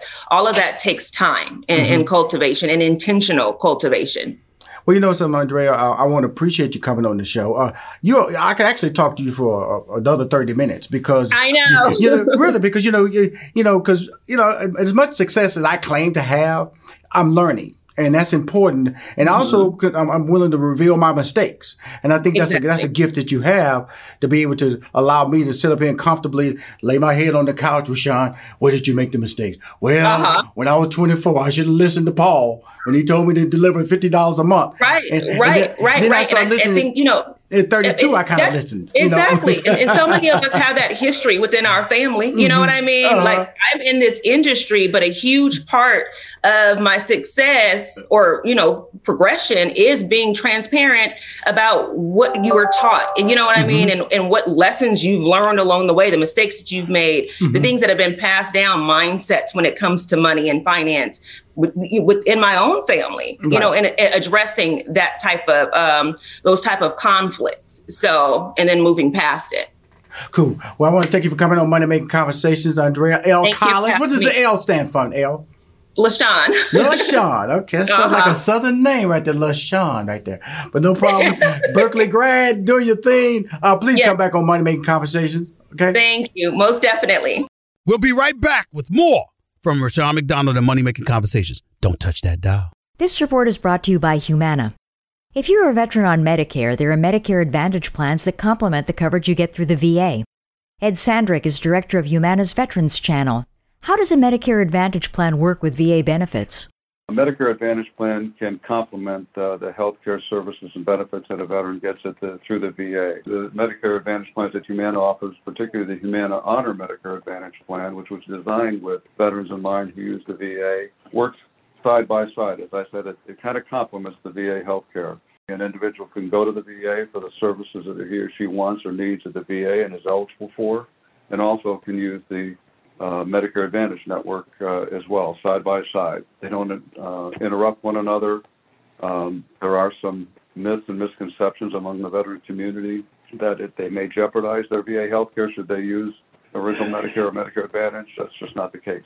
For more information, visit humana.com/Medicare. Hi, I am Rushion McDonald, host of MoneyMakingConversation.com. The Cafe Mocha Swag Award is a celebration of Black men making a difference in our community by empowering others to reach their life goals. They can be civic leaders, people in business, activists, celebrities, and everyday dads. The Cafe Mocha Swag Award honoree this week is John Hope Bryan. Where there's hope, there's John Hope Bryan. A mentor to many, Bryan has dedicated himself to sharing his failures and successes in life and business as well to empower the next generation of entrepreneurs. And Operation Hope and Shopify have partnered to create 1 million new Black-owned businesses. You need to be about building wealth. You can't build wealth without compounding. You can't compound without something other than you. In this case, employees, technology, infrastructure, systems. So I decided not just complain about it, but try to do something about it. So we partnered together with Shopify, the second largest e-commerce retailer in the world. The Cafe Mocha Swag Award represents men who have strength, whose wisdom is assertive, and who is genuine in their spirit. Welcome back to Money Making Conversations. I'm your host, Rushion McDonald.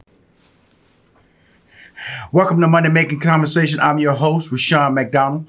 I recognize that we all have different definitions of success. For some, it's a sizable paycheck. Mine is helping people wake up and inspiring them to accomplish their goals and live their very best life. These are my passions, and that's what I'm going to do for you. That's why I created Money Making Conversations. I want you to stop tripping over small challenges and prepare for the bigger obstacles that life is going to present to you. And a lot of people trip, complain about things that are not even worth your time because that holds you back. But guess what? My next guest, been knowing him a long time in the business. We've crossed paths, DC, BET. His name is Curtis Symonds. He launched HBCU Go TV, which is a live and streaming entertainment, educational, lifestyle, and sports network. HBCU Go TV is the voice of African American youth and the HBCU community and currently airs on Roku and HBCUGo.tv. Please welcome to Money Making Conversation, Curtis Symonds. Hello? I'm right here. You can hear me? I can hear you. Can you hear me, Rushion? I can hear you now. Introduce you, man. You just sat there on me, Curtis. Okay. I didn't know if I'm supposed to pop up on screen or if I'm supposed to see anything. I see you live. I see the picture in the background. All that good stuff, Curtis. How you doing there, sir? Mr. HBCU, Mr. BET, Mr. Producer. Let me just say this, man. I've had a great weekend. I got to tell you, Rushion, it's an honor to be on your show, man. I've heard a lot about the show. and I know you very well, man, and I'm looking forward to diving into some conversation and see what we can come up with today. Well, the thing about it is that we've talked previously when we sat down and talked about the brand of HBCU and how I can come into, help grow this brand. And it excites me because HBCUs, I didn't go to an HBCU school. I graduated from University of Houston, right down the street from Texas Southern University in 3rd Ward, Texas. So I ain't gonna hold that against you. I appreciate that. Because my passion and what I'm trying to do and what I want to use the skills that God gave me is what I'm bringing to the table. And that's marketing and branding. That's something I do very naturally. And when I look at a brand like HBCU, which for some reason in 2020 has exploded on the landscape, why do you feel that, it's been struggling. Funding every year in Congress. Do we want to fund it? And then President Donald Trump is taking claim for resurrecting HBCUs. If it wasn't for him in 2019 in September, it wouldn't be an HBCU funding program happening right now. Why is HBCUs being so popularized in 2020? Well, I think that, with all the unrest we've had in this current time, and looking at where there should be some growth and where there should be some responsibilities, I think it peels back to the HBCU circle. And I think when people really dive in and really look at what HBCU schools have done over the years in creating some of the great educational folks, political folks, entertainers, sports athletes, the whole 9 yards, is now becoming a better appreciation across the board for what these schools have meant. And now, more people are looking at it, not one-sided, that it had been looked at for a while. Because when you look at the great thing about the HBCUs in the 60s and 70s, that's only where African Americans could go to. PWIs, which being predominantly white institutions, got very smart and said, look, especially on the athletic side, we got to start incorporating more of the African Americans into our schools. And because they could provide the visibility that African American schools could not, a lot of athletes jumped aboard. But now what's happening is, people are understanding, look, it ain't all about the money. It's more about the experience. And if we can start really, pushing more of the experience in HBCUs and really show people who have come out of there, who have survived, that I think is really going to be the icing on the cake.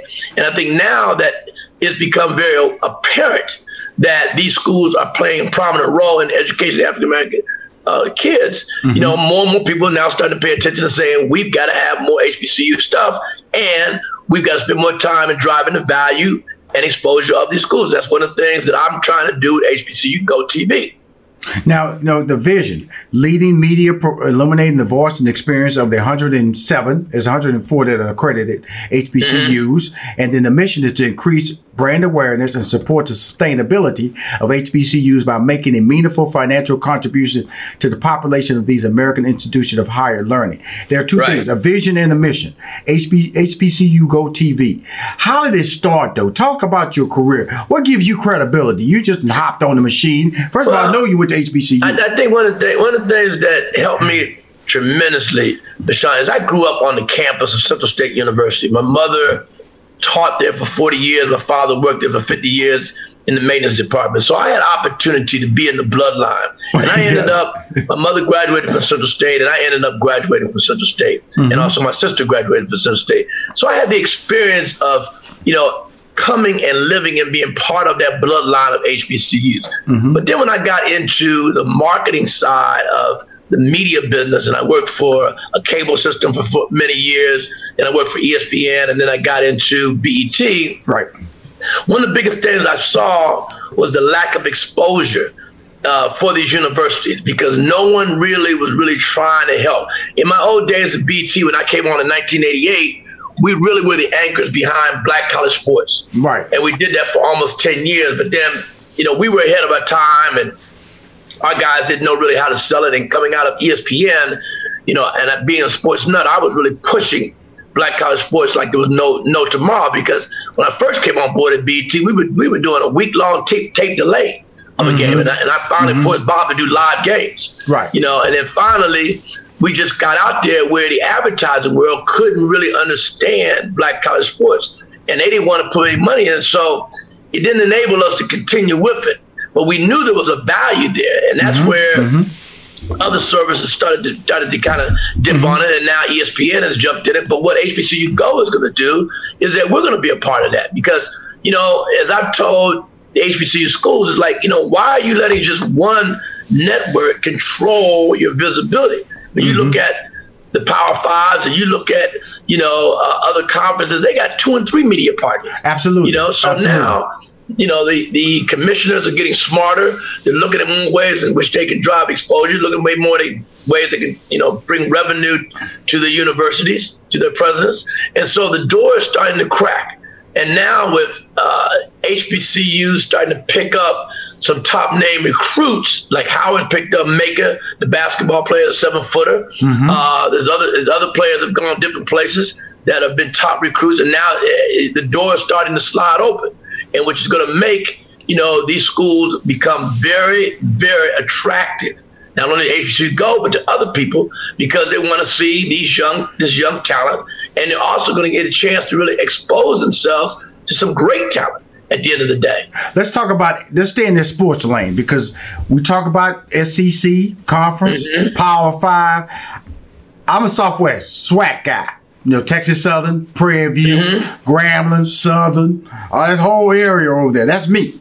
Then I find out that Bethune-Cookman is coming to the SWAC. Yeah. Then I find out FAMU is coming to the SWAC. See, that feels like the black SEC to me.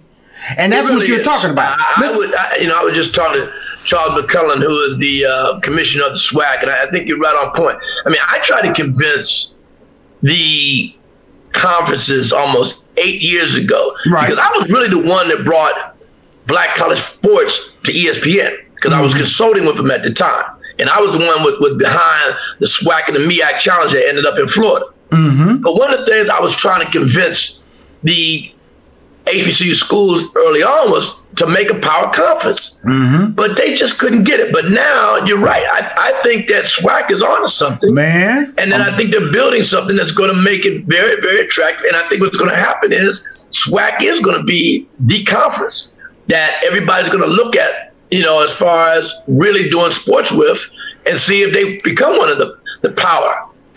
Within black college sports. And I think they will. Because they picked up, like you just said, Bethune-Cookman, FAMU, and I think there's going to be others that's going to sprinkle over with powerhouse, even in the mid-level conference, who are doing well, who are going to try to sneak in and really try to make it a strong conference before it's all over. We're talking about I think that's the opportunity there. We're talking about legacy football programs, athletic programs, band programs. You talk about band, FAMU. You know what I'm saying? Well, we already know the SWAC has always had the Grambling Southern game that has been broadcast for years on NBC. So they always had this. That's always been like the Notre Dame game on NBC for black sports. And so there's already media heritage, media lineage for the SWAC program. And the reason I like it because we have to start being smart and realize we have economic dollars. If you want to get the recruits, then you have to generate energy. If you're saying, man, the SWAC is the best place to come where you can beat the best athletes, that's what's happening right now. Jackson State. Yeah. That's saw what they did with Dion. Come on now. That's all I'm saying. That's SWAC. That's SWAC. And that's marketability right there. I mean, that's marketability. So you two-time Super Bowl champ, coaching, his NFL son, Hall of Famer. His son, what else can you ask for there? His son, who was a 4-star recruit, was just decommitted from the Florida school, now going to Jackson State. And and he was an incredible athlete. And I think that's the trend you're going to see on that, Rashawn. I mean, I think that, there's going to be many more like that are going to start, drifting into. Because look, the bottom line is, man, these young folks in football and basketball, they want to get to the next level. Right. That's the whole thing. And if we're able to begin to start showing them through HBCUs that you can get there, right? I think that's going to be the doing. And I think now the way the direction is moving, more and more kids are realizing. Look, I asked a question to Jalen Rose years ago when the Fab Five, tape came out, when they did the Fab Five tape, and I said, Jalen, if you would have took the Fab Five to an HBCU, right? Do you think there'd have been difference than taking it to Michigan? And he said, man, Curtis, I never thought about it like that. I said, yeah, because all you want to do is get to the next level. And that was before one and dones. That was before one and dones. Okay? Right. So now you take that same model and move that into an HBCU. Everybody would want to come televise them. Right. Everybody would follow them. Right. And they would become the team in the HBCUs that everybody would have jumped on. Right. No question. So with the raise of awareness of Jackson State with a Dion, for example, right, only opens up more doors to HBCUs. And that's where we got to start taking advantage of it.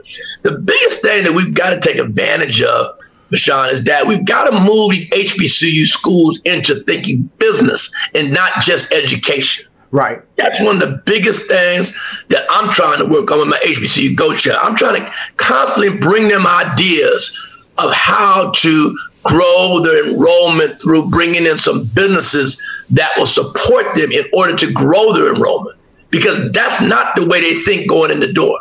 Well, here's the you're absolutely right. Notre Dame football is what drives their enrollment. Penn State, Alabama, University of Texas. These are USC. All these are prominent programs that drive enrollment. And it's really interesting because the academic success of HBCUs is unquestionably an amazing story in itself. That they're not even recognized, but guess what? Because the athletic program, which was the dominant voice in the 60s before integration happened. And you know that, Curtis. Exactly. That the wave of black athletes and Hall of Fame, I think it's over 32 HBCU players who are in the Professional Football Hall of Fame. No question. And so now, let's look at that now. That's why I think it's important that a Deion Sanders is at Jackson State. Because again, he's gonna bring in athletes, which means that the fan base and the alumni base will get re-energized, and that's what we're talking about. Which is needed. Because right now, let's talk about HBCUs. They're known for the band, and if they got a good football team, and then academics is third. And I think what happens is, as black people, we always fight that moniker that we are more than just athletes. We're just more than physical objects. No question. So that's the fight that we're talking about right now. Is that we want to be able to recognize for our intellect, and not because we can entertain, and not because we can perform on an athletic platform. And so that's the journey. You're right on point. That's where you're right on point, John. It's like with my personal myself.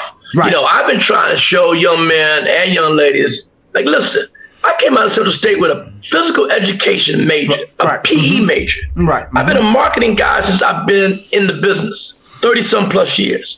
And I said, I'm going into the biggest Hall of Fame of the media industry, broadcasting and cable next year. One of the few blacks going into a Hall of Fame with a PE major. Let me bring that up. Don't be just throwing out that information. That's valuable information. That's one of my questions. Let me set that up. You're just jumping out there, just casually throwing that out. Now, I can't stand interviewing people that know more information and just be putting it out ahead of time. We still in HBCU. Now you done jumped into this legendary honor that you're getting in 2021. Well, since you done opened your mouth, Curtis, tell us about this honor that you're getting in 2021. That's one of the biggest opportunities you can get in media. Talk about that. Well, I thank you very much, Sean. I appreciate that. I mean, it's always an honor when you have your colleagues, nominate you as one of the best in the business. Right. And one of the things that has been my real headache over my years is that I've never really taken advantage of my network like I should have. I've had more people always say to me, hey, man, I don't think you realize how much you bring to the table, and you undervalue yourself a lot. Well, this honor, Rashawn, next year is one that I've been seeking for like the last 20 years, because I felt that I gave a lot to the industry. And one of the things that I wrote, part of a book I wrote a couple of years back called It's a Gamble and HBCUs are a sure bet. Within that, I talked a lot about, during that time, Rashawn, one of the things that I think we all have an oversight of is not recognizing and dealing with our family the way it is, because your family is all you have, man. At the end of the day, it's all you have, man. Right. And my family went and fought with me thick and thin. You know, I put my family at times in some rough spots because I'm working night and day, traveling all the time, missing things, you know, and, you know, that's a big thing now to me. And so to be honored and see all the sacrifices my family went through in order for me to obtain an honor like this next year, it's big for me, man. It's very big for me. And also to, you know, have many of my peers who have now called me and said, man, this is overdue, man. You should have got this thing a long time ago, man. You know, I'm just shocked that it's taken this long to get. And I give them, you know, the I forgot who it was in the NFL. It took them a long time. I just said, listen, you know, my whole thing is I was taught to be patient. Yes. You know, patience is the world of life. You know, if you know you've done something right, somebody will reward you down the road. And so, you know, this reward is, you know, the tip of the iceberg in the industry. You know, and I didn't realize how big it was until I saw all the people who got honored in front of me, African Americans like Oprah, Bob Johnson, you know, and I'm like the third within all of BT to get honored, you know, so it's a big step, man, and I'm very proud of it, to be very truthful with you. You're listening to Money Making Conversations with Rushion McDonald. We'll be right back. Cars today are like a computer on wheels, but you can't fix any of these new features yourself. So when something breaks, it could cost you a fortune, and now is not the time for expensive repairs. That's why you need CarShield. CarShield has affordable protection plans that can save you thousands for a covered repair, including computers, GPS, electronics, and more. CarShield understands payment flexibility is a must. Plans are customizable and as low as $99 a month. No long-term contracts or commitment. Plus, you get to pick your favorite mechanic or dealership to do the work, and CarShield takes care of the rest. They also offer complimentary 24/7 roadside assistance and a rental car while yours is being fixed. CarShield is America's #1 auto protection company. For as low as $99 a month, you can protect yourself from surprises and save thousands. Call 1-800-CAR-6000 and mention code MONEY, MONEY, or visit carshield.com and use code MONEY, MONEY, to save 10%. That's carshield.com, code MONEY. A deductible may apply.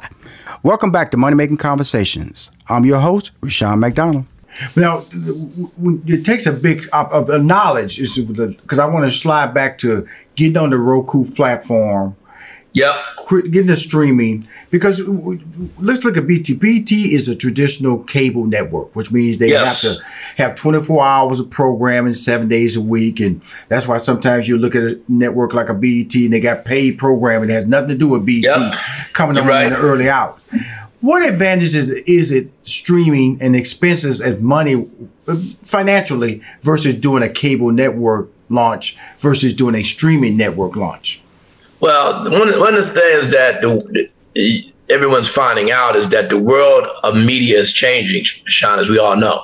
You know, no one is really watching. You know, our kids are not watching television anymore. Our kids are watching their phones, their iPads, and their computers. And the digital world really allows them to get a faster hit than just watching linear TV.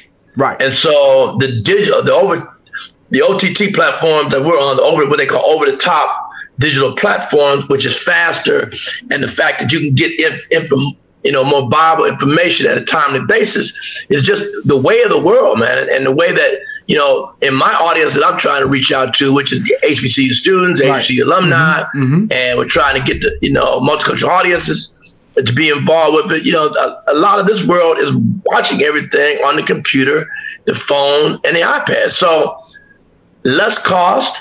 You know, I don't have to buy a big dish to get my network up. You know, I could just do it technology-wise, which is a lot less cost.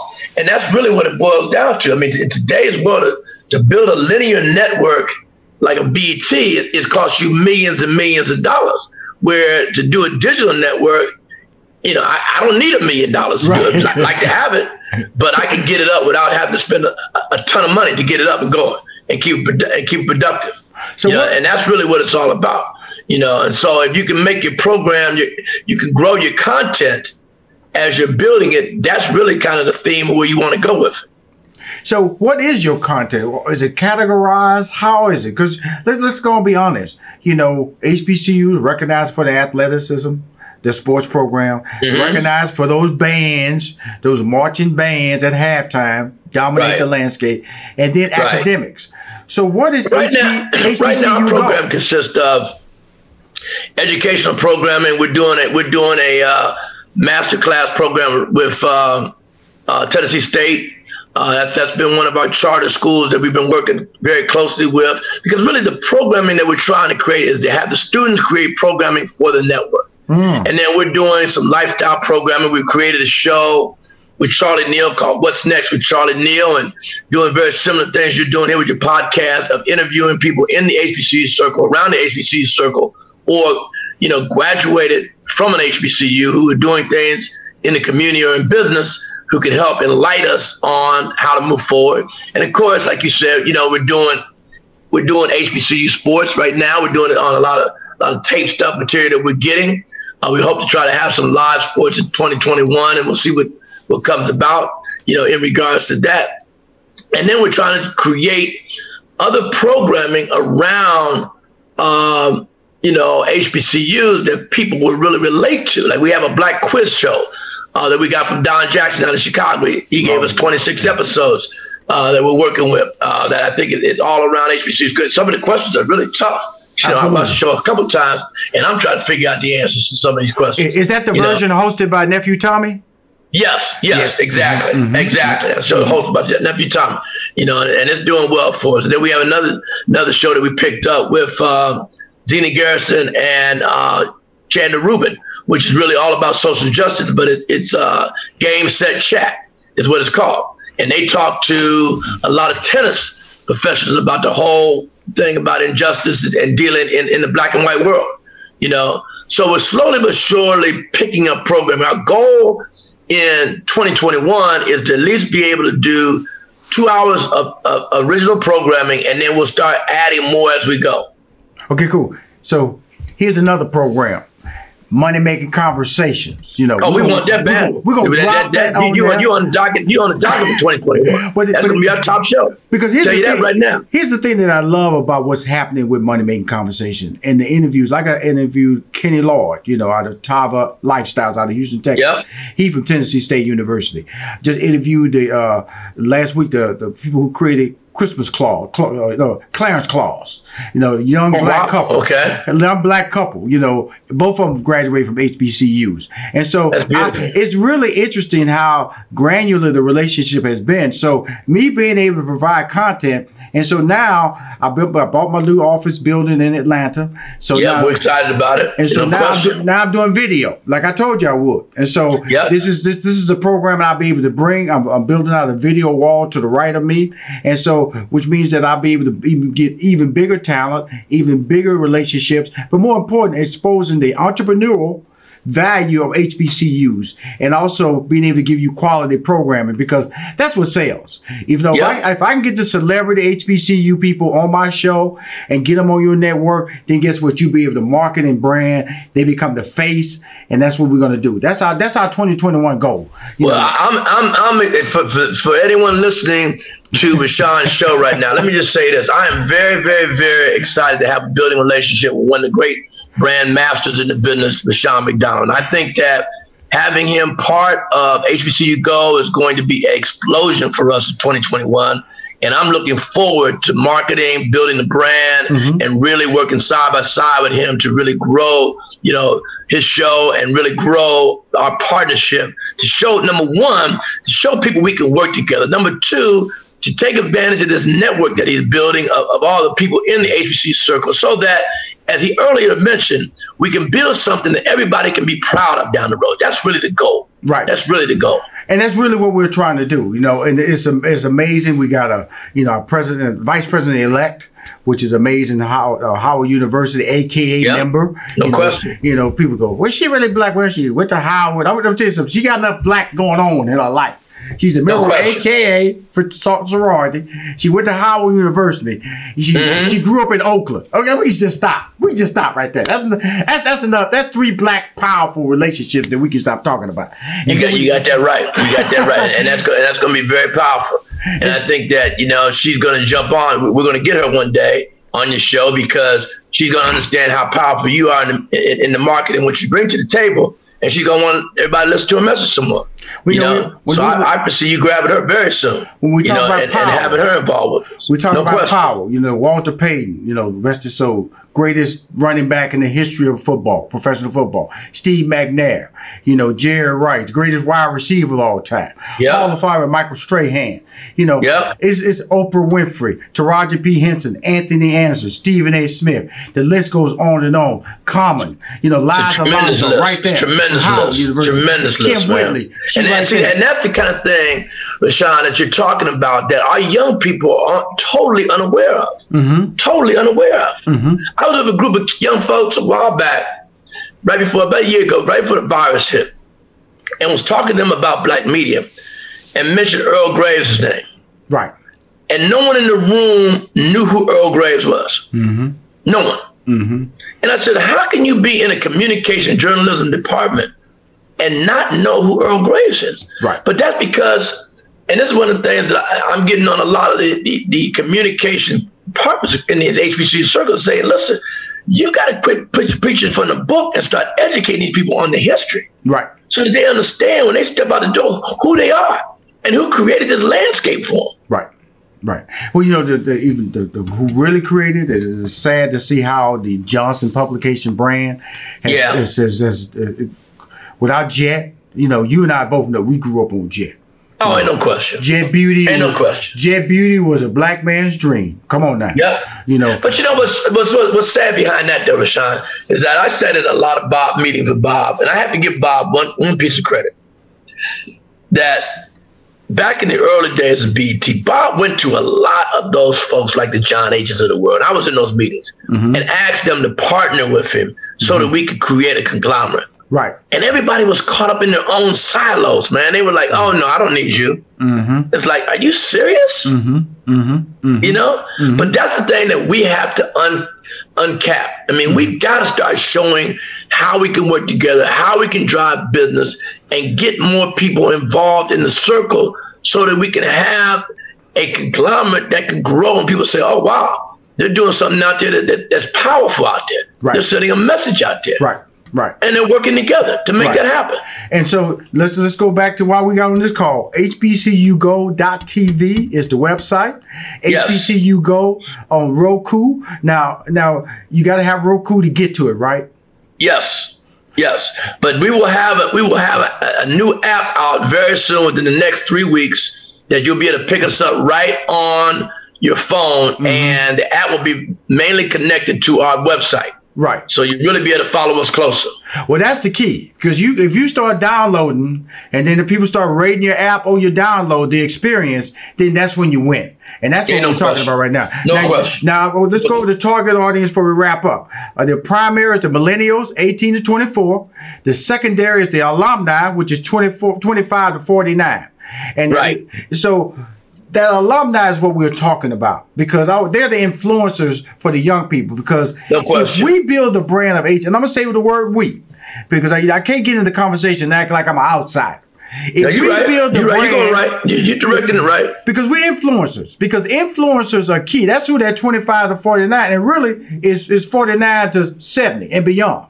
Because the grandparents and the legacy influencers are what makes it different. That's the part of it, man. I mean, we put together a football game years ago in the Bahamas. We were the first ever to do it.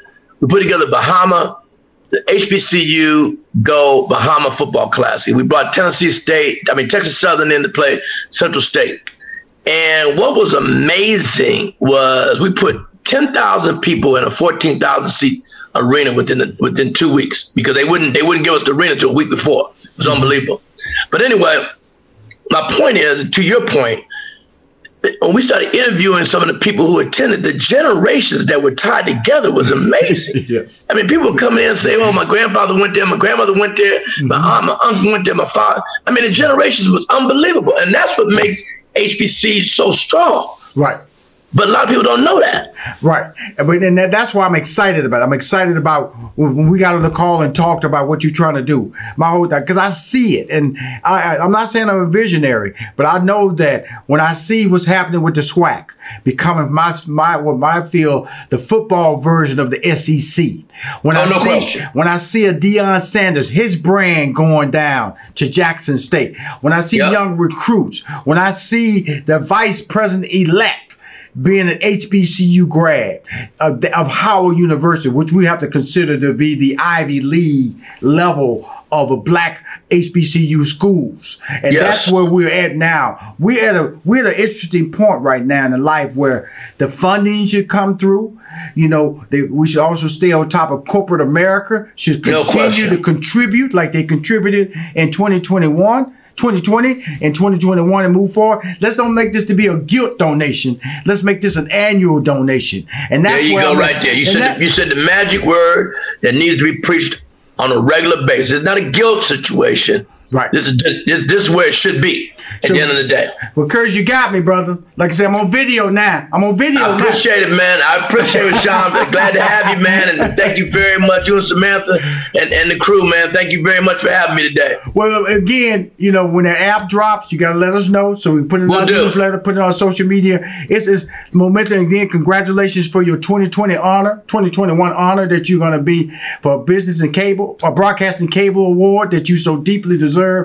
A legacy is tied to experience and tied to relationships, man. And to be on a call with you, knowing that we've crossed paths, that our journey is going to be united in a partnership that's going to grow a brand that's been underserved for so many years, but have served this country so well, in the quality people that is educated, tax-paying people who are educating our children and their children, that are running corporations, that are running members of Congress, dentists, doctors, lawyers, judges. That's what HBCUs bring to the table, everybody. I'm proud to be a part of it. You're saying it right, Rashawn. So I'm looking forward to it, man. It's gonna be a beautiful marriage next year, man, between your show and our network. Looking forward to it. We're gonna cut it out and get it done. Thank you, Curtis, for coming on Money Making Conversation. All right, man. Be careful, man. You gotta be safe out there, all of you. I appreciate it, brother.